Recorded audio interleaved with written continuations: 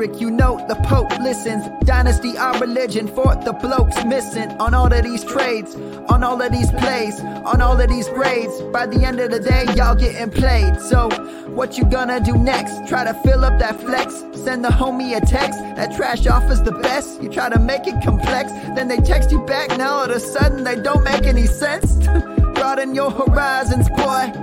Dynasty's not for the Simons, boy. These trades not for consignment, boy. Respect your opponent, y'all some piranhas, boy. This my advice, from me to you. Open up your cute little podcast queue. Search up GOAT District, my dude. Pop it in your ear, man, y'all know what to do. It's a... And I always be traded. And I always be traded. And I always be trading. Y'all try to betray them, but first you gotta bait them. Fish.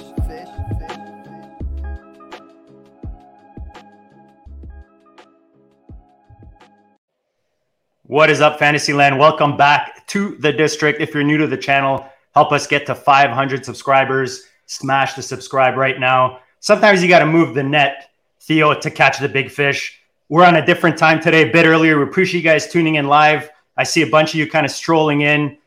We got a big show tonight. There's a lot to talk about. We thought we'd have Dan back, but the flow is keeping him down. Theo, I'm going to pass it to you. I might be in and out at first, but I'm pumped for tonight. We got a big guest. You see him on the screen. Tell the people who he is. Yeah, so we're really excited to welcome Matt Schaub either back to the GOAT District or into the GOAT District. I think it's we've had pretty much all of the draft sharks in the GOAT District. So it's kind of like, I guess, the Mandela effect of fantasy podcasts when you start, figuring out which guys have been in and out. But we had Adam Krautwurst on about 2 weeks ago. It was an unbelievably good show. Highly recommend anybody listen to it. We had a deep dive into the tight end position. Stoked to have Matt on tonight. Matt, you guys are putting out some fire over Draft Sharks. Really fantastic podcasts. You guys have had a lot of beat reporters on recently. And you guys, of course, are putting out some great articles. And I think one article you guys are really known for, especially after the success you had last year, is your Comeback Player of the Year. Maybe you could talk about last year's Comeback Player of the Year and a quick preview, without saying who it is, of the one behind a paywall up on Draft Sharks. Yeah, first of all, thank you guys for having me on, and thank you for shifting the time after I was at the theme park with my family yesterday and realized that I had committed to be on the show at the same time as our first DS Invitational draft. So I appreciate you guys being flexible to help me get on here. I will absolutely talk about last year's Comeback Player anytime, and I don't know why I'm not just wearing his jersey all the time, because it was super tough. Because Jared Small is wearing it probably right now, so you got to borrow it. So we had the big three articles every year. It's Comeback Player, Breakout Player, and Early Round Bust. And, it's to single out the guys that we really think could be difference makers. And Cooper Kupp, Jared and I just each kind of arrived at having much higher in our rankings than he was going. And so when we were figuring out who the Comeback Player was going to be, he pretty quickly rose to be that pick, because even though, we weren't necessarily like definitely Cooper Kupp over Robert Woods, obviously from the comeback side, though, Kupp was coming off the injury, but both of those guys were going at value spots, and Kupp had the comeback issue, had the touchdowns in his past. So we knew that the ultimate ceiling was there. So he became the feature player for that Comeback Player. This year is a guy that I might even be more excited right now about than I was about Cooper Kupp at this time last year. So it was another easy pick, maybe even easier than Kupp. It was agreement from all of us. That article's already up there. And I really think that he's somebody who could make a big difference, in tournaments, in single leagues. I think he's somebody who's really in for a big bounce back year. When do the other two big ones drop, Matt? Are those on the way pretty soon? The Early Round Bust is actually coming tomorrow. I have to put the finishing touches on that article myself tonight after we're done talking. And then I believe it's the week after for the breakout pick. Awesome. I'm looking forward to it. I had a chance to read the Comeback Player of the Year article. It was great. It's worth the Draft Sharks subscription for those three articles alone. But you guys are putting out some fantastic stuff. It's definitely a group of guys that we really respect that we think are very sharp altogether collectively. So it's awesome to talk shop tonight. Before we get going on the questions, I want to give a shout out to Joey Brown. And I want to wish everything well to the people in Eastern Kentucky. Joey's a loyal Draft Sharks and GOAT District listener, also Draft Shark subscriber, and he's a fantastic high stakes drafter in the NFFC. He's in the Draft Sharks Invitational this year, and I know he has some family members directly affected by the flooding. So we just want to give you a shout, Joey, and hope things are going to get back to normal there quickly. Yeah, good luck to you guys, Joey. Certainly thinking about you. I want to get started. We could go on and on about the hypocrisy of the NFL, but just strictly from a fantasy perspective, we now have a presumed timeline for Deshaun Watson, 6 games. Provided nothing changes with that timeline, how are you approaching Amari Cooper, Nick Chubb, Kareem Hunt, and David Njoku? And I think you've had some interesting takes on Hunt, so maybe you can elaborate on him a little more. Yeah, first of all, fortunately we've had Watson projected to miss 6 games on Draft Sharks for a while, because that's been kind of the murmur that that's what was coming. So that's how we said it. It's helped us look at the numbers from that standpoint. I think, it has put Amari Cooper toward the bottom of wide receiver 2 territory in our rankings, whereas he's been mid to low wide receiver 3 in ADP. So I think there's value on him. I'm not sure that the ceiling's high enough that he becomes a target player for me, because you're still talking about a range that includes guys like Darnell Mooney, Rashad Bateman. So he's mixed in with some other guys that could all outperform that range. But there is certainly better value to Amari Cooper where he's going if we get Deshaun Watson for most of the season.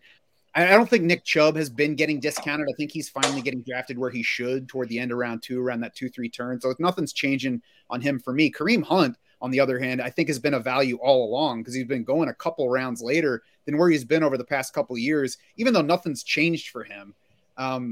We are expecting now that he's going to be the number 2 running back in Cleveland.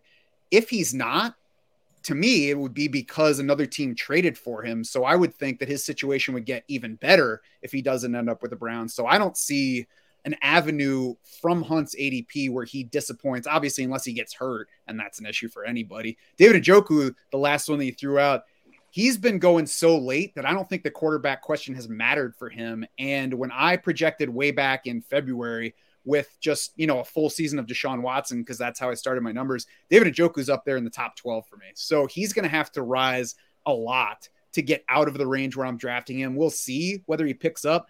I don't think that he's going to go up too much, because there's just a lot of dudes floating around in that range of tight end. It doesn't seem like there's a ton of excitement for David Njoku. Maybe people are still, hurting a little bit from him letting them down back in whatever it was, his 3rd season.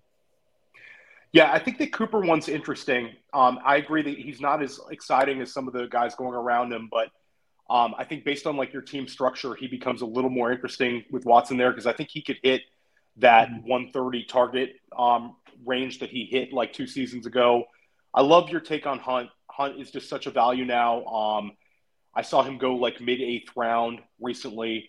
I think that, if he rises up even a little bit, he's still value. And yeah, Njoku is super interesting, and I think there's a lot of sharp people that want pieces of Njoku this year. I know, JD, you've been taking tight end late. Is Njoku a guy that you've been drafting? Yeah, I was going to say both Njoku and Hunt are both guys that in positions that's, depending on your build, you want to get depth, and those are guys, if you're waiting at the position, especially at tight end. And Njoku's just one of those guys that you want to throw in the mix. You've got the Tanyans in there, the Noah Fants, Hayden Hurst. You throw a bunch of those together, especially if you want to skip tight end early, and then you're going to hit on these guys, especially best ball. It's nice to mix these guys up. And then Dynasty, like you said, Njoku, not too many people talking about it right now, so maybe a good time to go buy these guys. Hunt, for me, again, he's one of these guys you want to throw in with the Pollards, the Edmonds, the Singletaries, kind of in that group, whether it's early or zero RB or hero RB. He's a guy you want to throw in there, especially on a team like this that's going to want to run the ball, especially in the first part of the season. And like we said, there's always kind of that option of maybe he gets traded or sent to a different situation. But even as is, he gave you RB19 last year. And he's going, I was trying to see where he's going about, like you guys said, end of the 7th into the 8th. I don't know what RB he is off the board because I don't have it in front of me, but I think you're getting good value there for sure. Yeah, I've liked a lot of the builds we've seen where you're able to take him as your RB3. It really kind of gives you, solidifies your build. I've liked that a lot. One take you've had this offseason, Matt, I actually heard it when you were on the couch with Sigmund Bloom, was you talked about kind of, and this is more of a way that fantasy drafters kind of approach things and their thought process. Talk about like the way drafters are approaching Jahan Dotson versus Sky Moore. Is this a sound process, or do people maybe need to take a step back and look at things like draft capital when they're evaluating situations just a little bit more? Yeah, I think that people are still not doing that enough. And, I think we all started out liking Sky Moore a lot as a prospect, collectively. I'm sure there are differences, but we all liked him as a prospect. And then he lands in Kansas City and you're like, oh, Sky Moore with Patrick Mahomes. It's easy to get excited about that in a vacuum, but we got to look at how long he stayed on the board. Even the Chiefs let some picks go without taking Sky Moore. He was the 13th wide receiver off the board. He went after Wan'Dale Robinson, after John Mechie, after Tyquan Thornton, after Alec Pierce. Now, obviously, all those guys weren't picked by the Chiefs, so maybe they were just like, please give us Sky Moore. But I think this is an example of overrating the landing spot and not being with reality. And I say that just in relation to where Jahan Dotson is going, because he was the 5th wide receiver off the board, 16th overall in the draft, ahead of Treylon Burks. And now he's going about 20 spots later in wide receiver ADP, maybe 18, depending on what ADP you're looking at. To me, that's just a complete mismatch. I mean, you could dive into each individual situation, how much sense the guy makes. And I don't think that Sky Moore is a crazy pick at wide receiver 47, but I do think relative to each other, it's just ignoring what the league told you about those two players with where they went. It's interesting. It's kind of like people have their preconceived notions of a guy before the draft. Then the draft capital occurs and they say, oh, that pick was incorrect because this is how I viewed the guy. Whereas, the fact that Dotson went that early, he's getting some rave reviews in camp. It's kind of going under the radar. I know, JD and I each added shares of him in Dynasty. It was super cheap to do so. And I have Sky Moore, but I think it's more of we need to take a step back and realize that maybe our priors before the draft is the wrong way to approach things. It's kind of like Kadarius Toney last year, where people saw the draft pick and they're like, oh, this was a bad pick.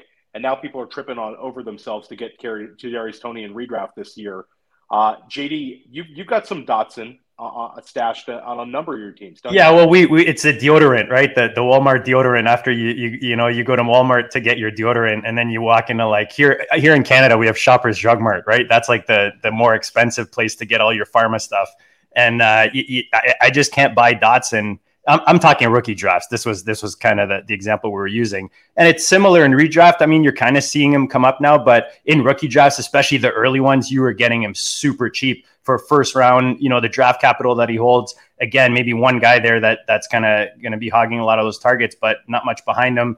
Wentz coming in, you think, they're going to trust him enough to get enough production out of Dotson. And like you said, you're talking about 3-4 rounds different right now in the football guys tournament, Matt, with what you're saying between Sky Moore and Dotson. And you would think that Dotson is getting more of the opportunities maybe a little earlier than Moore would, just with all the competition they have out there in KC. And then you look at the price, do you want to, some people might want to skip the 5th round Juju and maybe sprinkle a couple of those later options in the KC offense. I don't know, but Sky Moore is not someone I was paying for early when the hype was there. Maybe if he keeps dropping, we'll see it. I don't know. Where are you guys on where his Sky Moore's ADP is right now, like in the 9th, 10th round? You think that's?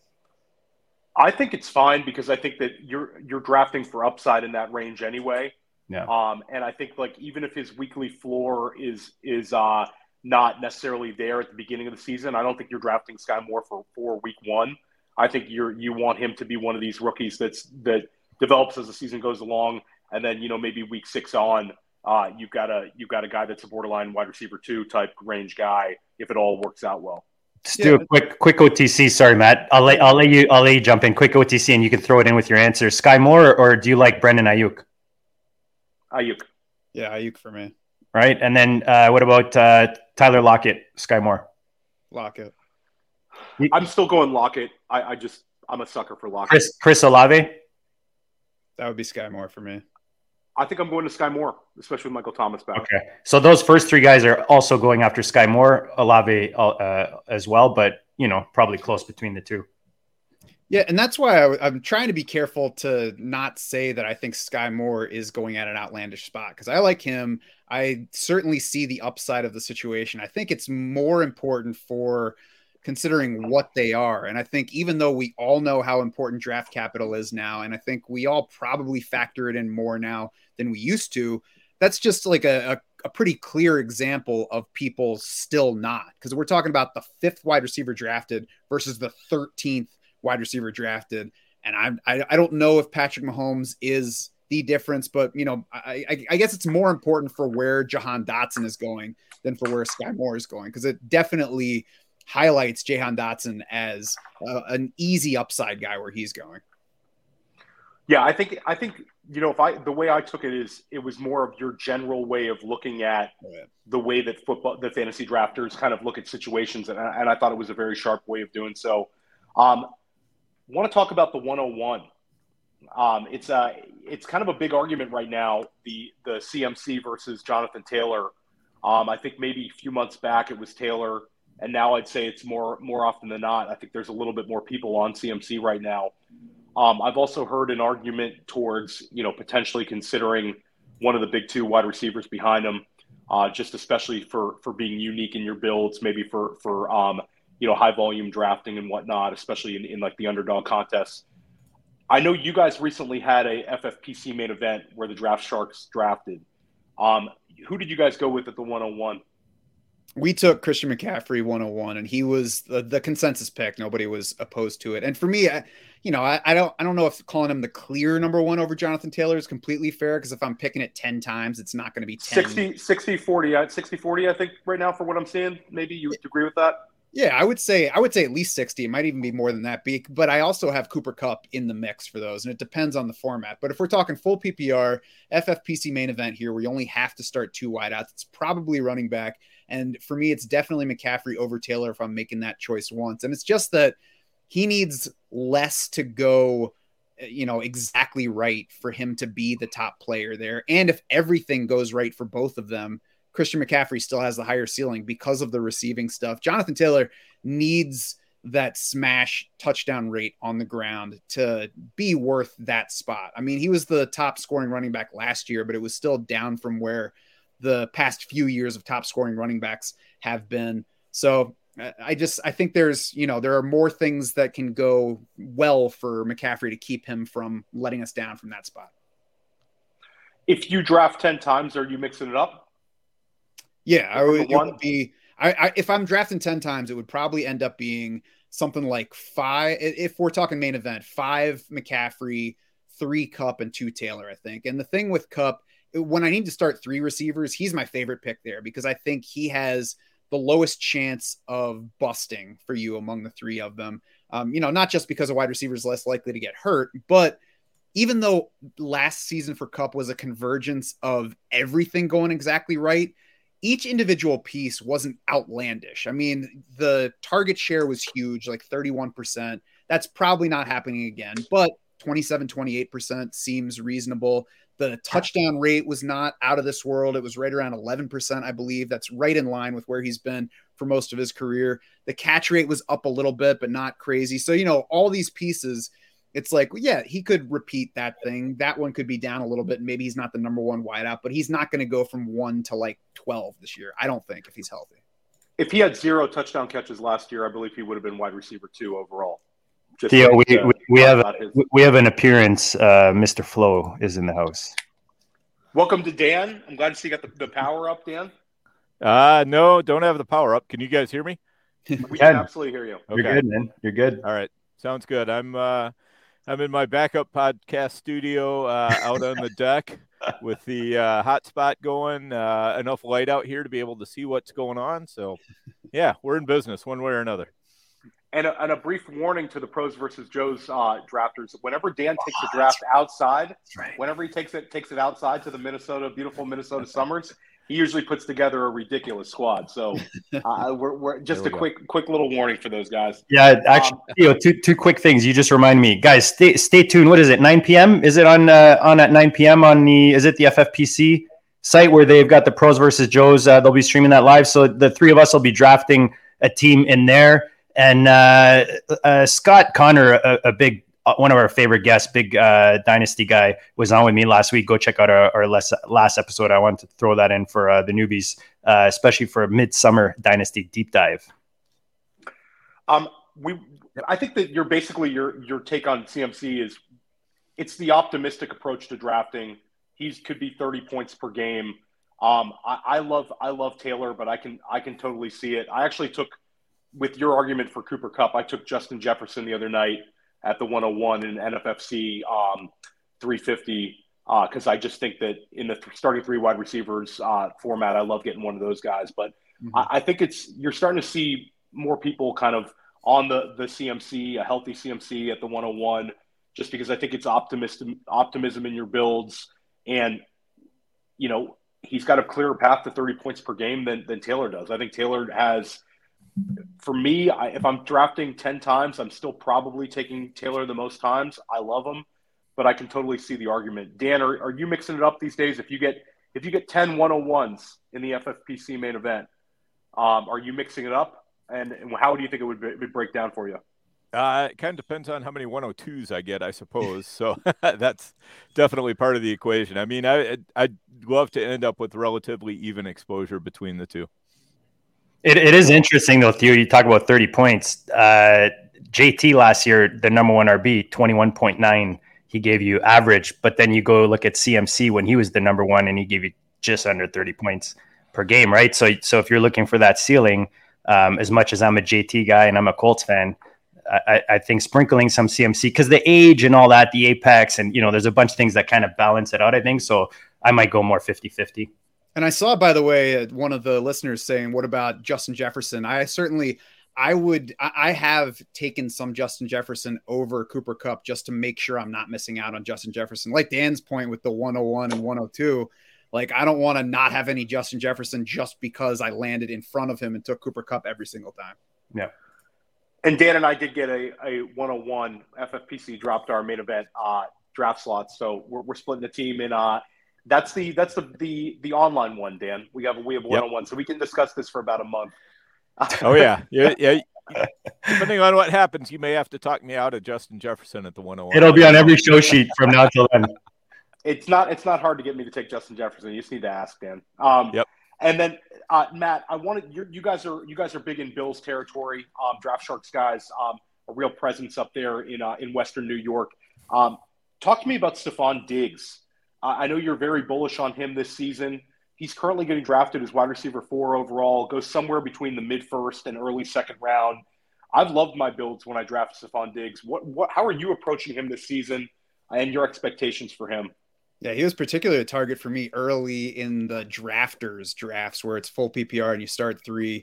I have him right where he is in ADP. That's where he is in my rankings. So I like him, and I just feel comfier with Stephon Diggs than with Devontae Adams and CeeDee Lamb, who, you know, with Adams, we have the question of going to Vegas. We also have a pretty decent sized injury history, and the Draft Sharks injury guide has a high for receivers projection on Devontae Adams' chances of getting hurt. And, you know, it's not a reason that I would take Adams off my board, but it's one of those splitting hairs things that doesn't go in Adams' favor. Lamb, we just haven't seen him be the lead wide receiver yet. So it's just that question. We have seen Stephon Diggs be the dominant number 1 receiver in Buffalo. And one reason that I feel better about Diggs, and kind of talking myself into why I feel that way, is I don't love Gabriel Davis. I think he's overpriced. And I think that I've noticed, especially playing in like these tournament formats, I've noticed that in previous seasons, I've not thought enough about how I should alter my thinking for teammates of a guy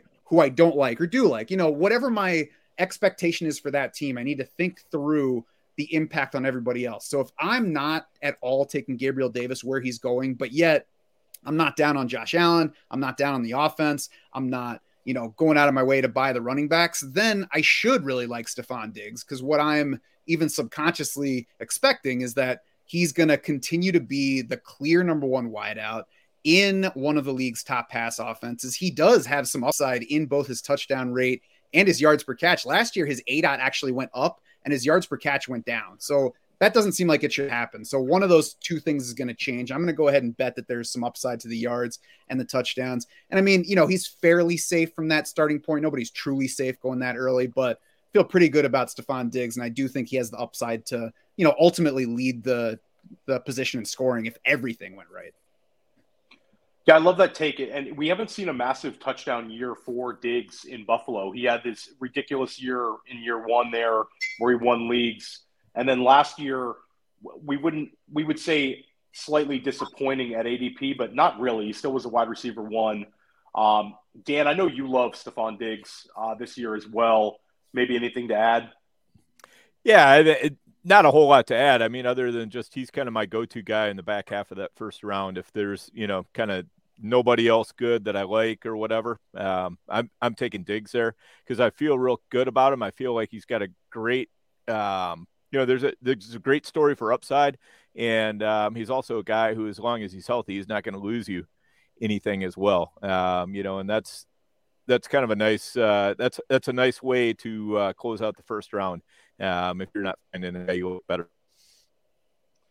He also opens you up to those second round running backs, which I think there's a number of guys we all like in that range.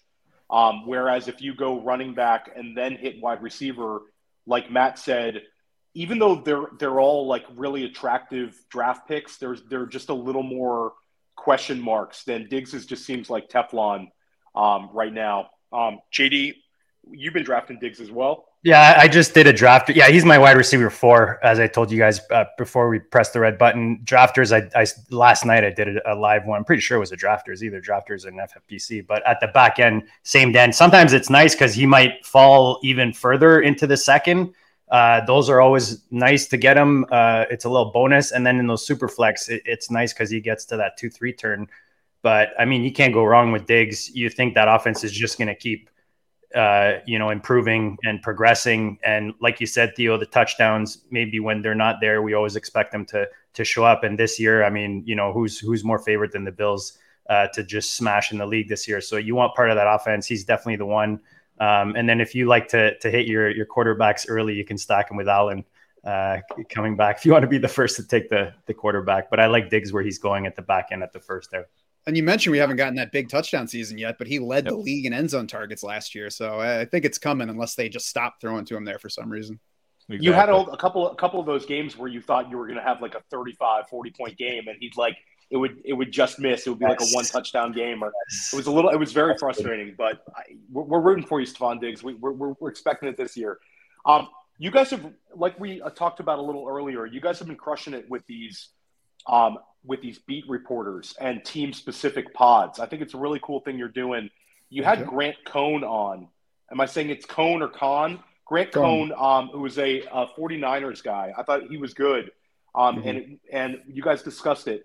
What is your expectations for – I'll say it's an offense we're all pretty excited about with Trey Lance taking over the reins.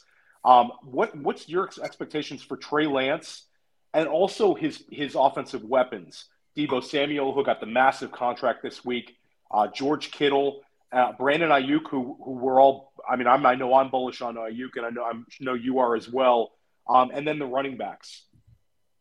Yeah, I think it was really exciting when Trey Lance dipped outside of the top 12 when there was a lot of chatter about Jimmy Garoppolo maybe sticking around. It's a little bit harder to get excited about him now that he's going QB8 on underdog. And I think he's probably going to be going in that range, especially as we get into more main events where people say, I want Trey Lance. He seems like that kind of guy that people are going to plant a flag with. I think last year's Jalen Hurts season is probably, a decent bar for expectations for Trey Lance. I think we're going to go low pass rate with San Francisco just because that's how they leaned anyway. And now they've got a brand new quarterback who is in his first year starting in the NFL. I'm not going to be overweight on drafting Trey Lance from where he's going. I'm excited about the upside. I do think he has the upside to pay off. I think at QB8 or anywhere in that range, it's probably a little bit early for him to be a target for me. And then I don't know, maybe you guys have thoughts on that before we dive into the other members of the offense. Well, shout out to Chris Vaccaro, our guest tomorrow night of The Athletic and NFFC Hall of Famer. He took Trey Lance in the draft I was in with him ahead of Jalen Hurts and ahead of Tom Brady. And for the NFFC, Tom Brady is a very safe pick with a 6-point passing touchdown. So I think there's a lot of people getting excited about Trey Lance. I'm excited about his ability to pass downfield. I think that's kind of underrated. It seems like they're going to try to target Ayuk downfield. Potential big plays for Debo as well. And we know Kittle can get loose. So I like the idea of a quarterback who can really run with the downfield targets. And it's like in Draft Sharks, you guys show like the range of outcomes. I think Lance is that guy. If you're really shooting for upside, he could be a guy who could take you to the promised land that you're not having to use like a Kyler Murray or Lamar Jackson like draft capital on, although it's getting there. Dan, Right. How about you? Yeah, I definitely like Lance where he had been going. I'm actually just now starting to kind of get back into drafts, so trying to get my handle back on the ADP and everything as to where he's at right now. But as long as he's not in the top 9 or 10 quarterbacks, then I think Lance is still definitely a value. And it's guys like that I look to try to supercharge a lineup. Like you were saying, you can get Kyler Murray or Lamar Jackson weeks out of a guy who's quite a bit cheaper. Well, go ahead, JD. No, I was just going to say he's kind of going there, Dan, and that's kind of I think you guys, Matt and Dan, both touched on it. He was going at a really nice price early, and I think as we get closer to the season, because look, he's got the weapons there, especially you believe Debo's going to come back. He's got all those weapons there. We see the talent that he has, so the hype is just going to build as we see this kid on the field. But I was going to do some quick OTC guy like Trey Lance or Dak Prescott. Well, that's the thing. I was just looking at Dak Prescott because he's a full round later in underdog ADP, and there are 2 other quarterbacks in between him and Trey Lance. So it's more like Trey Lance or somebody else, and then next round, or maybe even the one after. And the somebody else's are guys who have done it. Like you got Russell Wilson, you got Joe Burrow in the FFPC football guys right now. They're all going like right beside him. So for me, it gets hard as we get closer to the season, but I did like his value, like Dan said earlier on. I just think that he's got such a floor with his rushing ability that he's a guy that I definitely want exposure to. And I know some people listening to this might only draft one team in the entire season. But I know for guys who draft a lot of teams like we do, I don't not want some Lance. He's got a massive rushing floor, and also we love his weapons. If we just simply take Kittle, Ayuk, and Debo in a vacuum versus every other wide receiver combo and tight end, I mean, we're putting them in definitely the upper third, if not higher, in the NFL. So, and we also believe in his coach and offensive scheme that's produced with, Jimmy Garoppolo has gotten, big offensive outputs from guys. So I don't know. It's interesting to me. And you do bring up the guys that are proven, but Lamar Jackson, 2019, he came in, he hadn't done anything. Patrick Mahomes the year before hadn't done anything. Kyler Murray was quarterback 2, I believe, like 2 seasons ago, and he didn't have any massive success before that. So, and Jalen Hurts last year was QB6. So we've seen guys do it the last few years where they absolutely smash their ADP at the quarterback position, and I think Lance is a good bet. As good a bet as any, as a guy who could really, really be that guy this year. Matt, how about his weapons? How excited are you about those guys? I have not been excited about Debo ever since draft season started, because he began in round 1, which was way too early. He's still in round 2, and it doesn't work for me because the guy that we got last year did everything outlandishly. He spent the first half of the season as the wide receiver 1, wasn't getting the wide receiver 1 targets, but was leading the league in yards per catch, was scoring, was going downfield. He spent the second half of the season as like the midnight dream of what everybody sees when they watch Tony Pollard, where he scores every single time he carries the ball, and was also getting a few carries.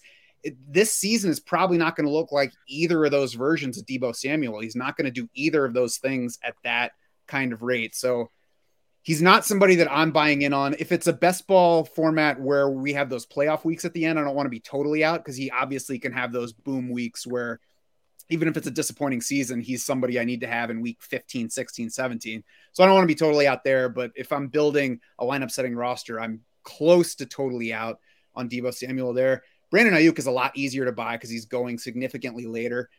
The talent's there. I'm not sure the motivation is, but he's going at least late enough, like wide receiver 4 territory, that if he doesn't hit, if he doesn't get it together, if he's in the doghouse again, it's not killing me. And then Kittle's kind of in between where I'm at market, where like if Trey Lance, he might be the one that I'd be most interested in stacking with Trey Lance because he doesn't need to get as many targets as the wide receivers to hit versus others at that position.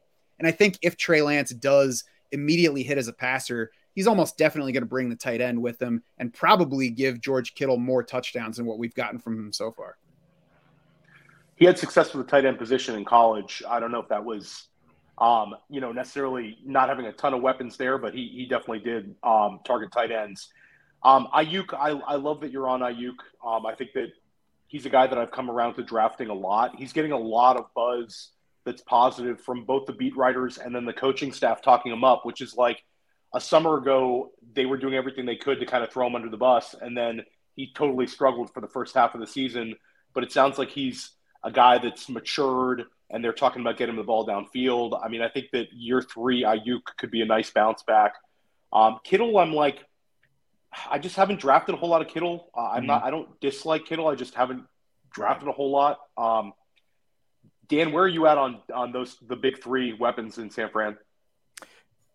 Yeah, so I'm pretty much the same on Deebo. I'm going to have him sprinkled in, but it's a little bit tougher and just like a standalone league to put him in there.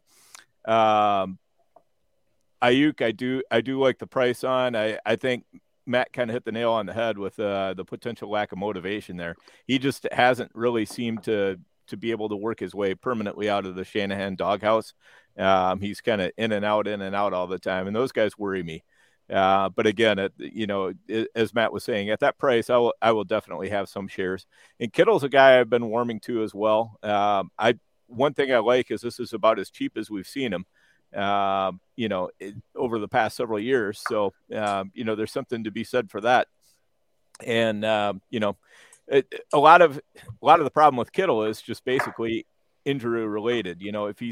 If he's not hurt and he's in your lineup, he's probably going to produce. So, he's one of those guys that's, especially in managed leagues, he's real easy to, figure out. If I have Kittle, I'm going to want a good second tight end, to be able to put in there with him.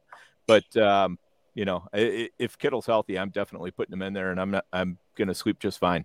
Kittle, I've had to talk myself into because I like Dallas Goedert a lot, and you can wait 3 or 4 rounds and take Dallas Goedert. But then I look at George Kittle, I'm like, man, there's not been another year where we could get him in the 5th if things go well for him. If Trey Lance is just, ready to be a good NFL quarterback, not even terrific, but just good. Like we could be looking back at George Kittle's ADP and being like, how could we not have been buying George Kittle? I mean, if he's healthy, he's definitely got tight end 1 overall in his range of outcomes. Well, he's given us 2 tight end 3 seasons, 1 tight end 1, a tight end 4 last year. And then obviously his rookie season was a little different, but the last 4 years he's been a top 4 tight end. He's going as a tight end 5 off the board at that price in the 4th, 5th round, tight end premiums, especially you're looking at these football guys tournaments. But this team, what's nice with San Fran, like you said, guys, they're nice to stack. They're easy to stack, especially hitting Kittle, Lance, and then, Ayuk. They give you a nice little route in your draft when you start taking them, especially if you start with Kittle. Deebo, I'm like you guys, man. I had so much Deebo the last couple of years. I love him as a player, but at his price, it's hard to pay. It's like the deodorant, once I paid $3.99, man, I can't pay these second round prices anymore. I think JD you have a great point on that. The tight end 4 finish for Kittle last year. Like last year he finished as tight end 4, but he still crushed you in terms of where you had to spend draft capital in order to draft him. And it's kind of like the cutoff line for absolute tight end smash season was like Mark Andrews smashed. He crushed his ADP. Travis Kelce, big win rates. And then tight end 3 was Dalton Schultz. You got him off the waiver wire, or you took him in like the 20th round, because you're like a sicko and you love drafting, murky tight end situations like we do. But Kittle finishes tight end 4, but it didn't it didn't impact you. And It's he kind of gave like you a the most purgatory touchdowns. spot. He gave you the most touchdowns he's given you too with 6, which is interesting, right? Because it's kind of the opposite of what you would think. But this year, if he finishes tight end 4, it doesn't matter if it's like a tier break from the position from 1 or 2. He's still going to return value because, like Matt said, you're getting him in like the 5th round. In some of these, FFPC, he's going later than he has, and like NFFC and FFWC, forget about it. You can get him super late. So he's super interesting. Just as an aside, Theo, figured I'd throw out there that dynasty trade I made this weekend where I traded. You took it down. Yeah, I traded AJ Brown for Kittle in a third. And, my reasoning behind it was basically, it's FFPC, so tight end premium. So that gives Kittle extra value there. And also I'm basically trading a guy who has a lot of trouble staying on the field, but is a yak monster when he is on the field, for a guy who has a lot of trouble staying on the field, who's a yak monster when he is on the field. And I got a 3rd round out of it. And I got, I switched him over to a position that was more valuable, the tight end position. So. And a humble brag for Dan is Dan has so much AJ Brown that he can afford to lose share.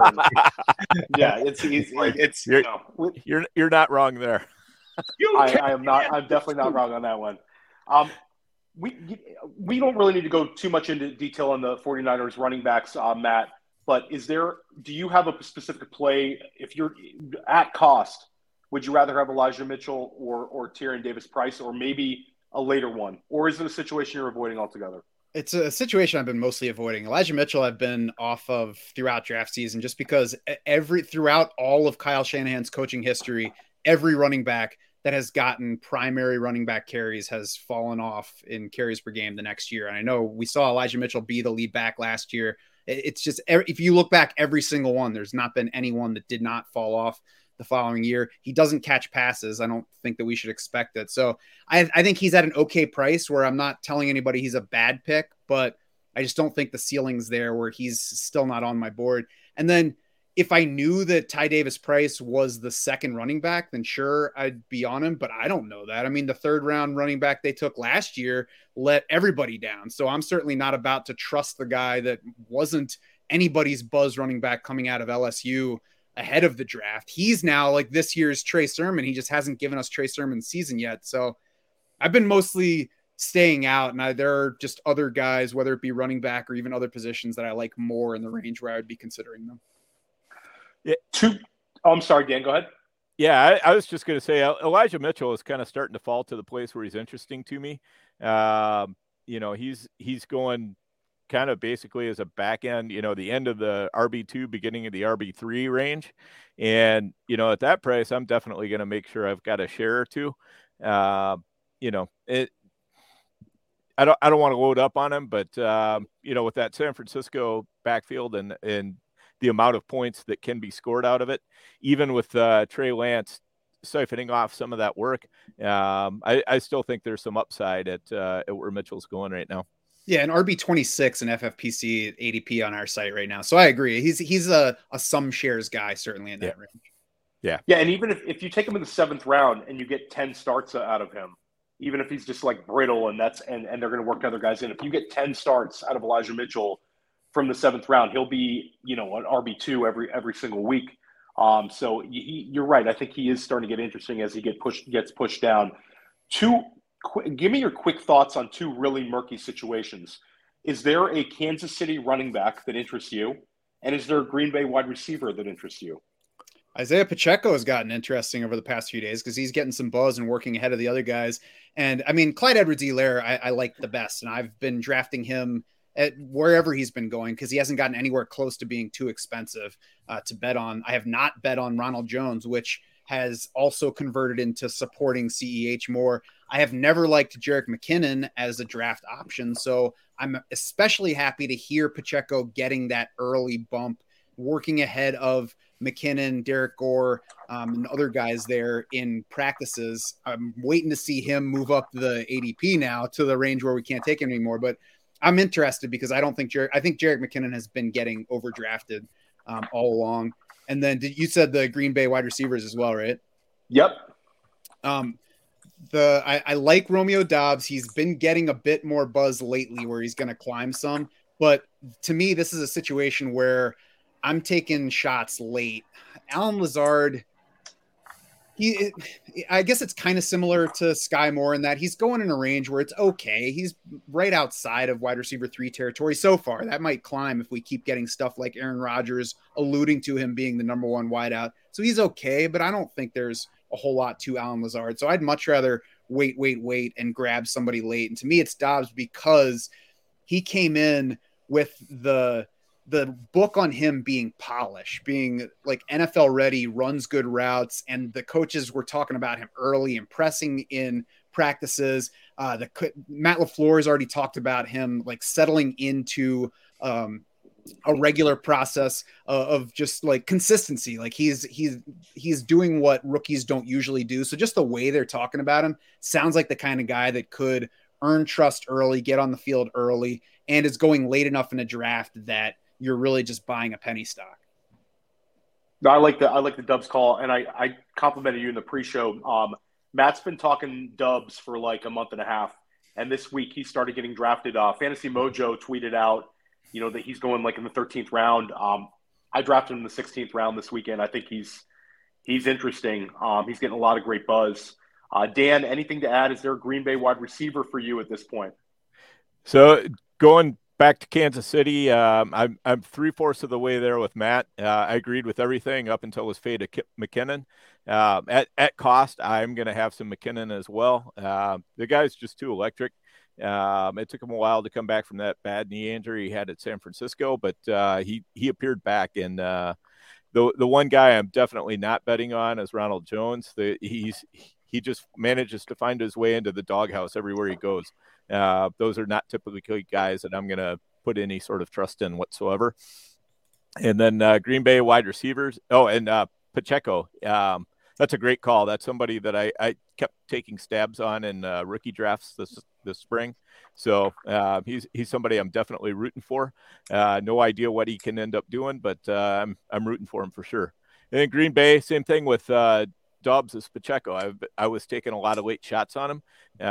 So I like him a lot there. The drafting I was doing before I took my little hiatus, I really didn't have any Dobbs in season long or best balls or anything like that. So I may have missed the boat there a little bit, but he's a guy that I'd rather bet on than Lazard, just based on the cost. Also even rather bet on him than Watson, just based on the cost. And the sneaky guy that I would be picking up in Green Bay, I guess, is Randall Cobb. I think he could probably do some early season damage. I don't expect him to last all season or anything like that, but the first few games, he might be able to hold down a spot in your wide receiver room until somebody else is ready to contribute. Pacheco, I loved hearing that they were working him out of the slot today. I thought that was super interesting.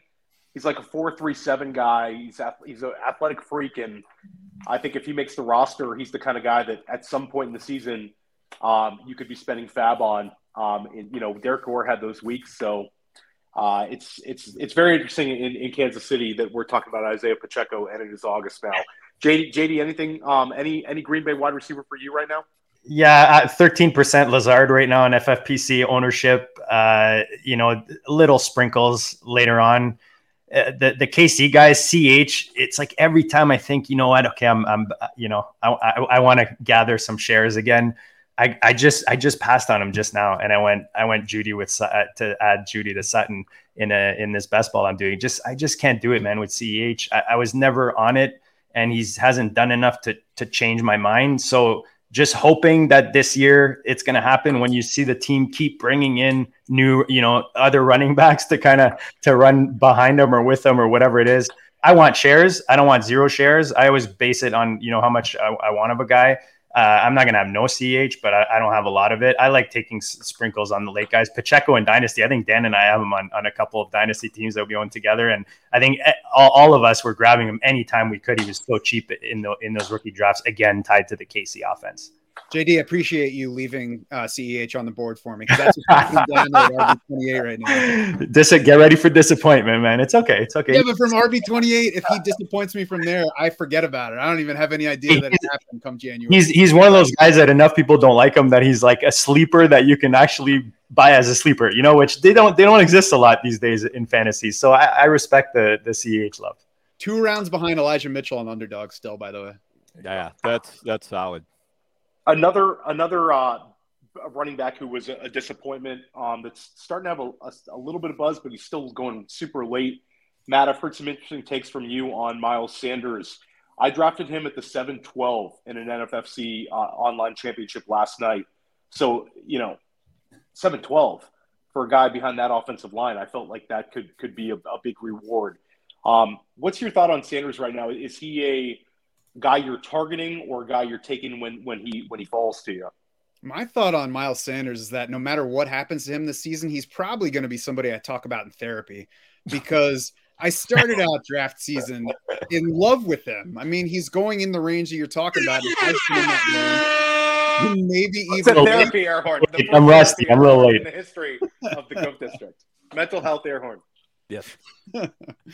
So Miles Sanders, I mean, he started out going even later than he is right now, but within that range, and absolutely the ceiling is high from there for all the same reasons as CEH. Is there are things that he's let us down with before, but now that's all baked into the cost. So if they give him lead back carries, he absolutely could pay off. Now, there are little signs along the way that maybe he doesn't have the ultimate ceiling that I hoped for. Last year, he was not a favorite near the goal line, and that hasn't been something he's been awesome at all along. The receiving has been hit or miss. So if they give more of that to Kenneth Gainwell, he could just, kind of settle in where he is RB 23 for the season. And maybe he's fine at ADP, but he doesn't have the ultimate ceiling. So ultimately what I would say on him is that he's going late enough that I'm still okay with buying Miles Sanders where he's going, because he's not going to crush me from an RB 26, round 7 or whatever it is in the specific draft.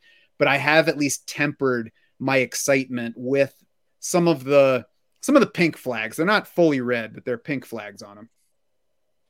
JD, 7th round Miles Sanders or 12th round Kenneth Gainwell? I was going to say 13th Gainwell, man. I'm all over Gainwell.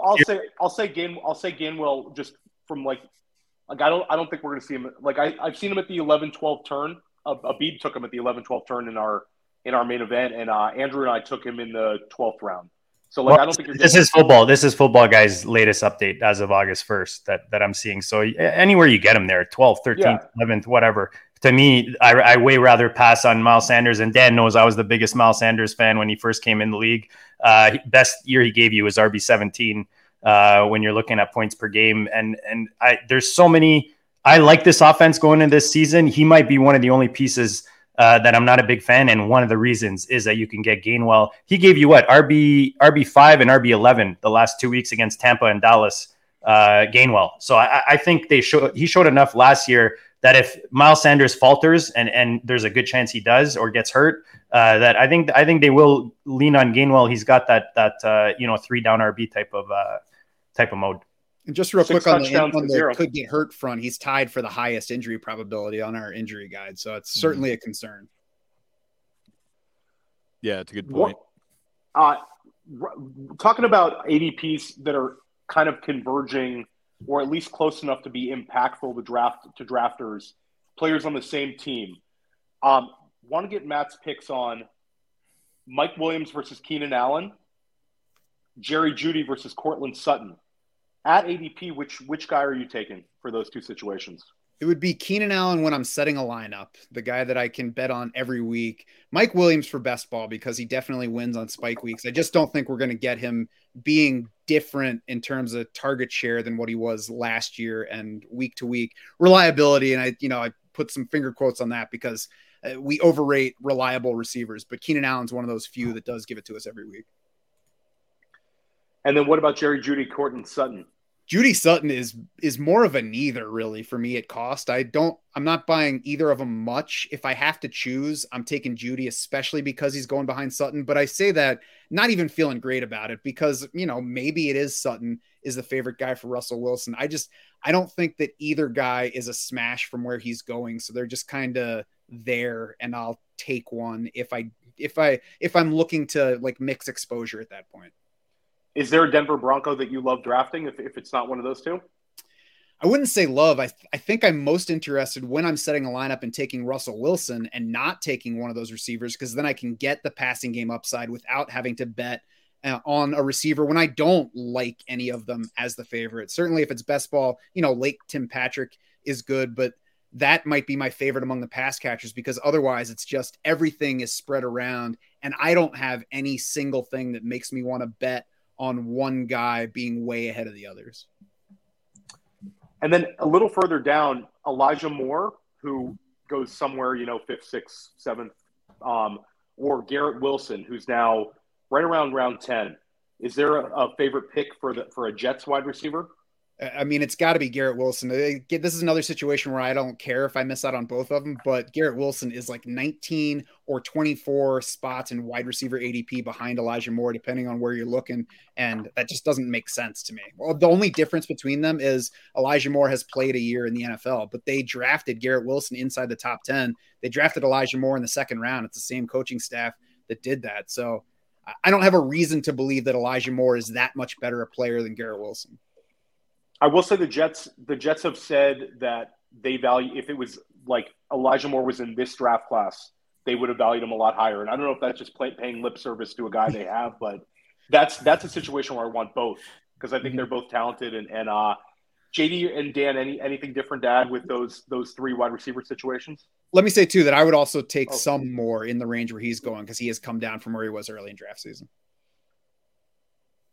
Yeah, for sure. I guess as far as Keenan and Mike Williams, Matt nailed it. Keenan and managed leagues is definitely the way I'm going.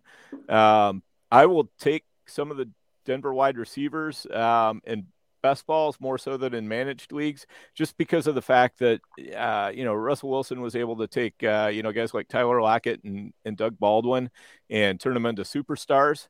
But that kind of almost makes Tim Patrick be more of the guy that I would like to have the most shares of. But it's really hard to completely fade Sutton or Judy for that reason, though. I'm probably a little bit higher on Sutton than Judy, even though he's a little bit more expensive, just because Judy really hasn't shown us anything great yet, and that's concerning for me. And then what was it? Oh, Elijah Moore. Yeah, more is I'm definitely going to have some more. I'll have a little bit of Garrett Wilson. My main problem is I'm just not a big Zach Wilson believer, so that tempers my enthusiasm for both. Yeah. JD, anything to add with those?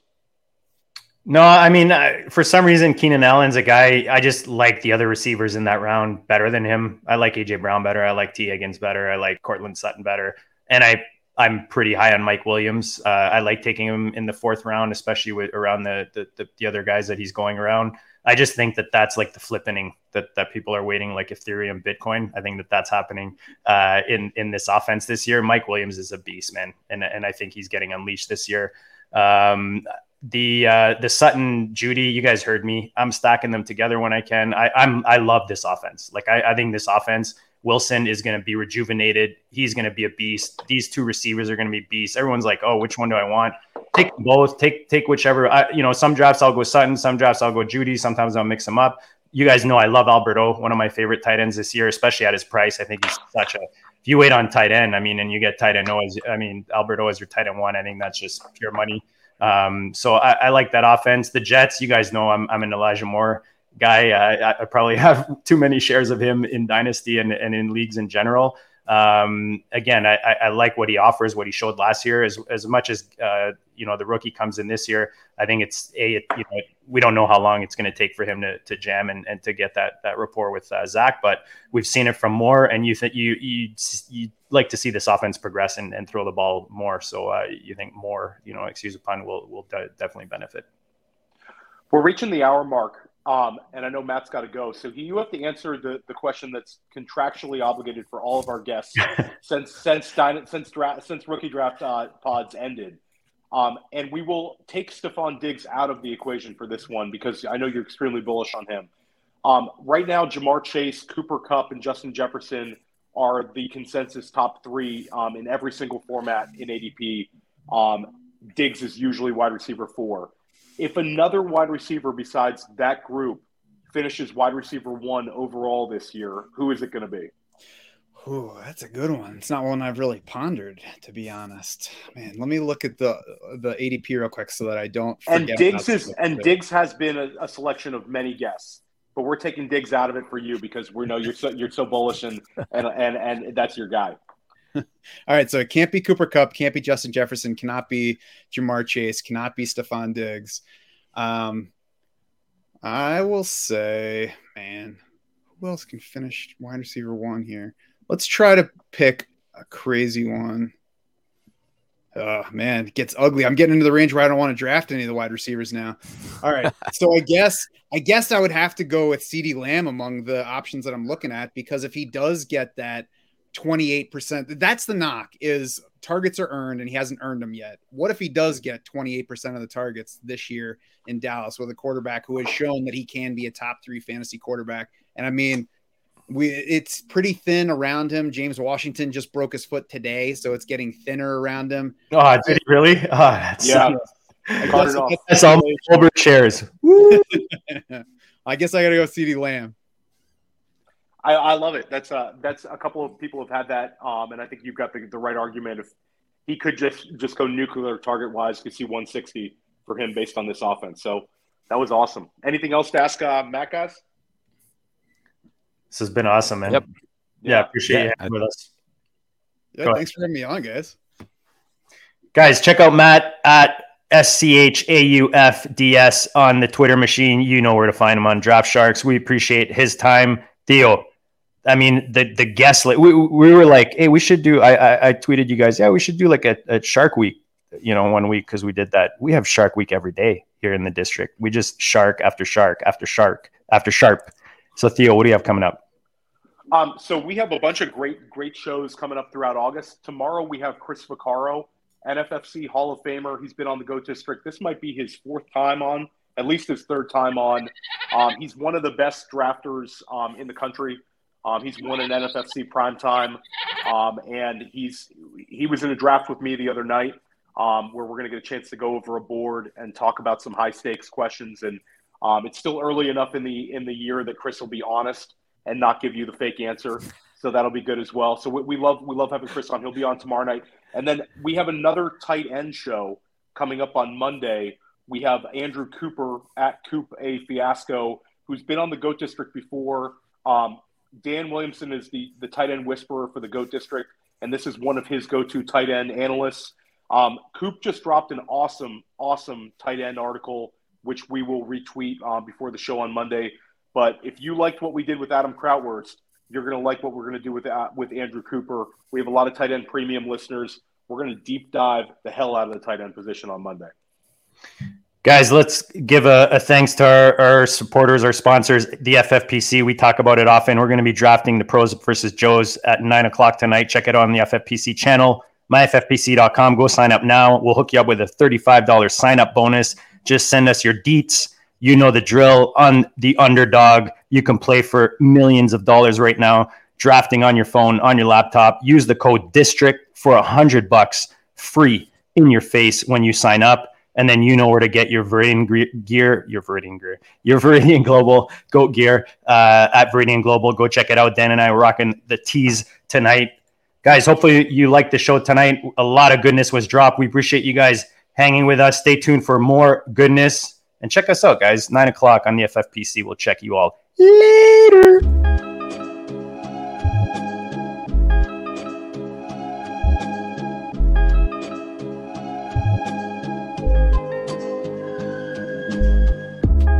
district, you know the Pope listens. Dynasty, our religion, for the blokes missing. On all of these trades, on all of these plays, on all of these grades. By the end of the day, y'all getting played. So, what you gonna do next? Try to fill up that flex? Send the homie a text? That trash offer's the best? You try to make it complex, then they text you back. Now all of a sudden they don't make any sense.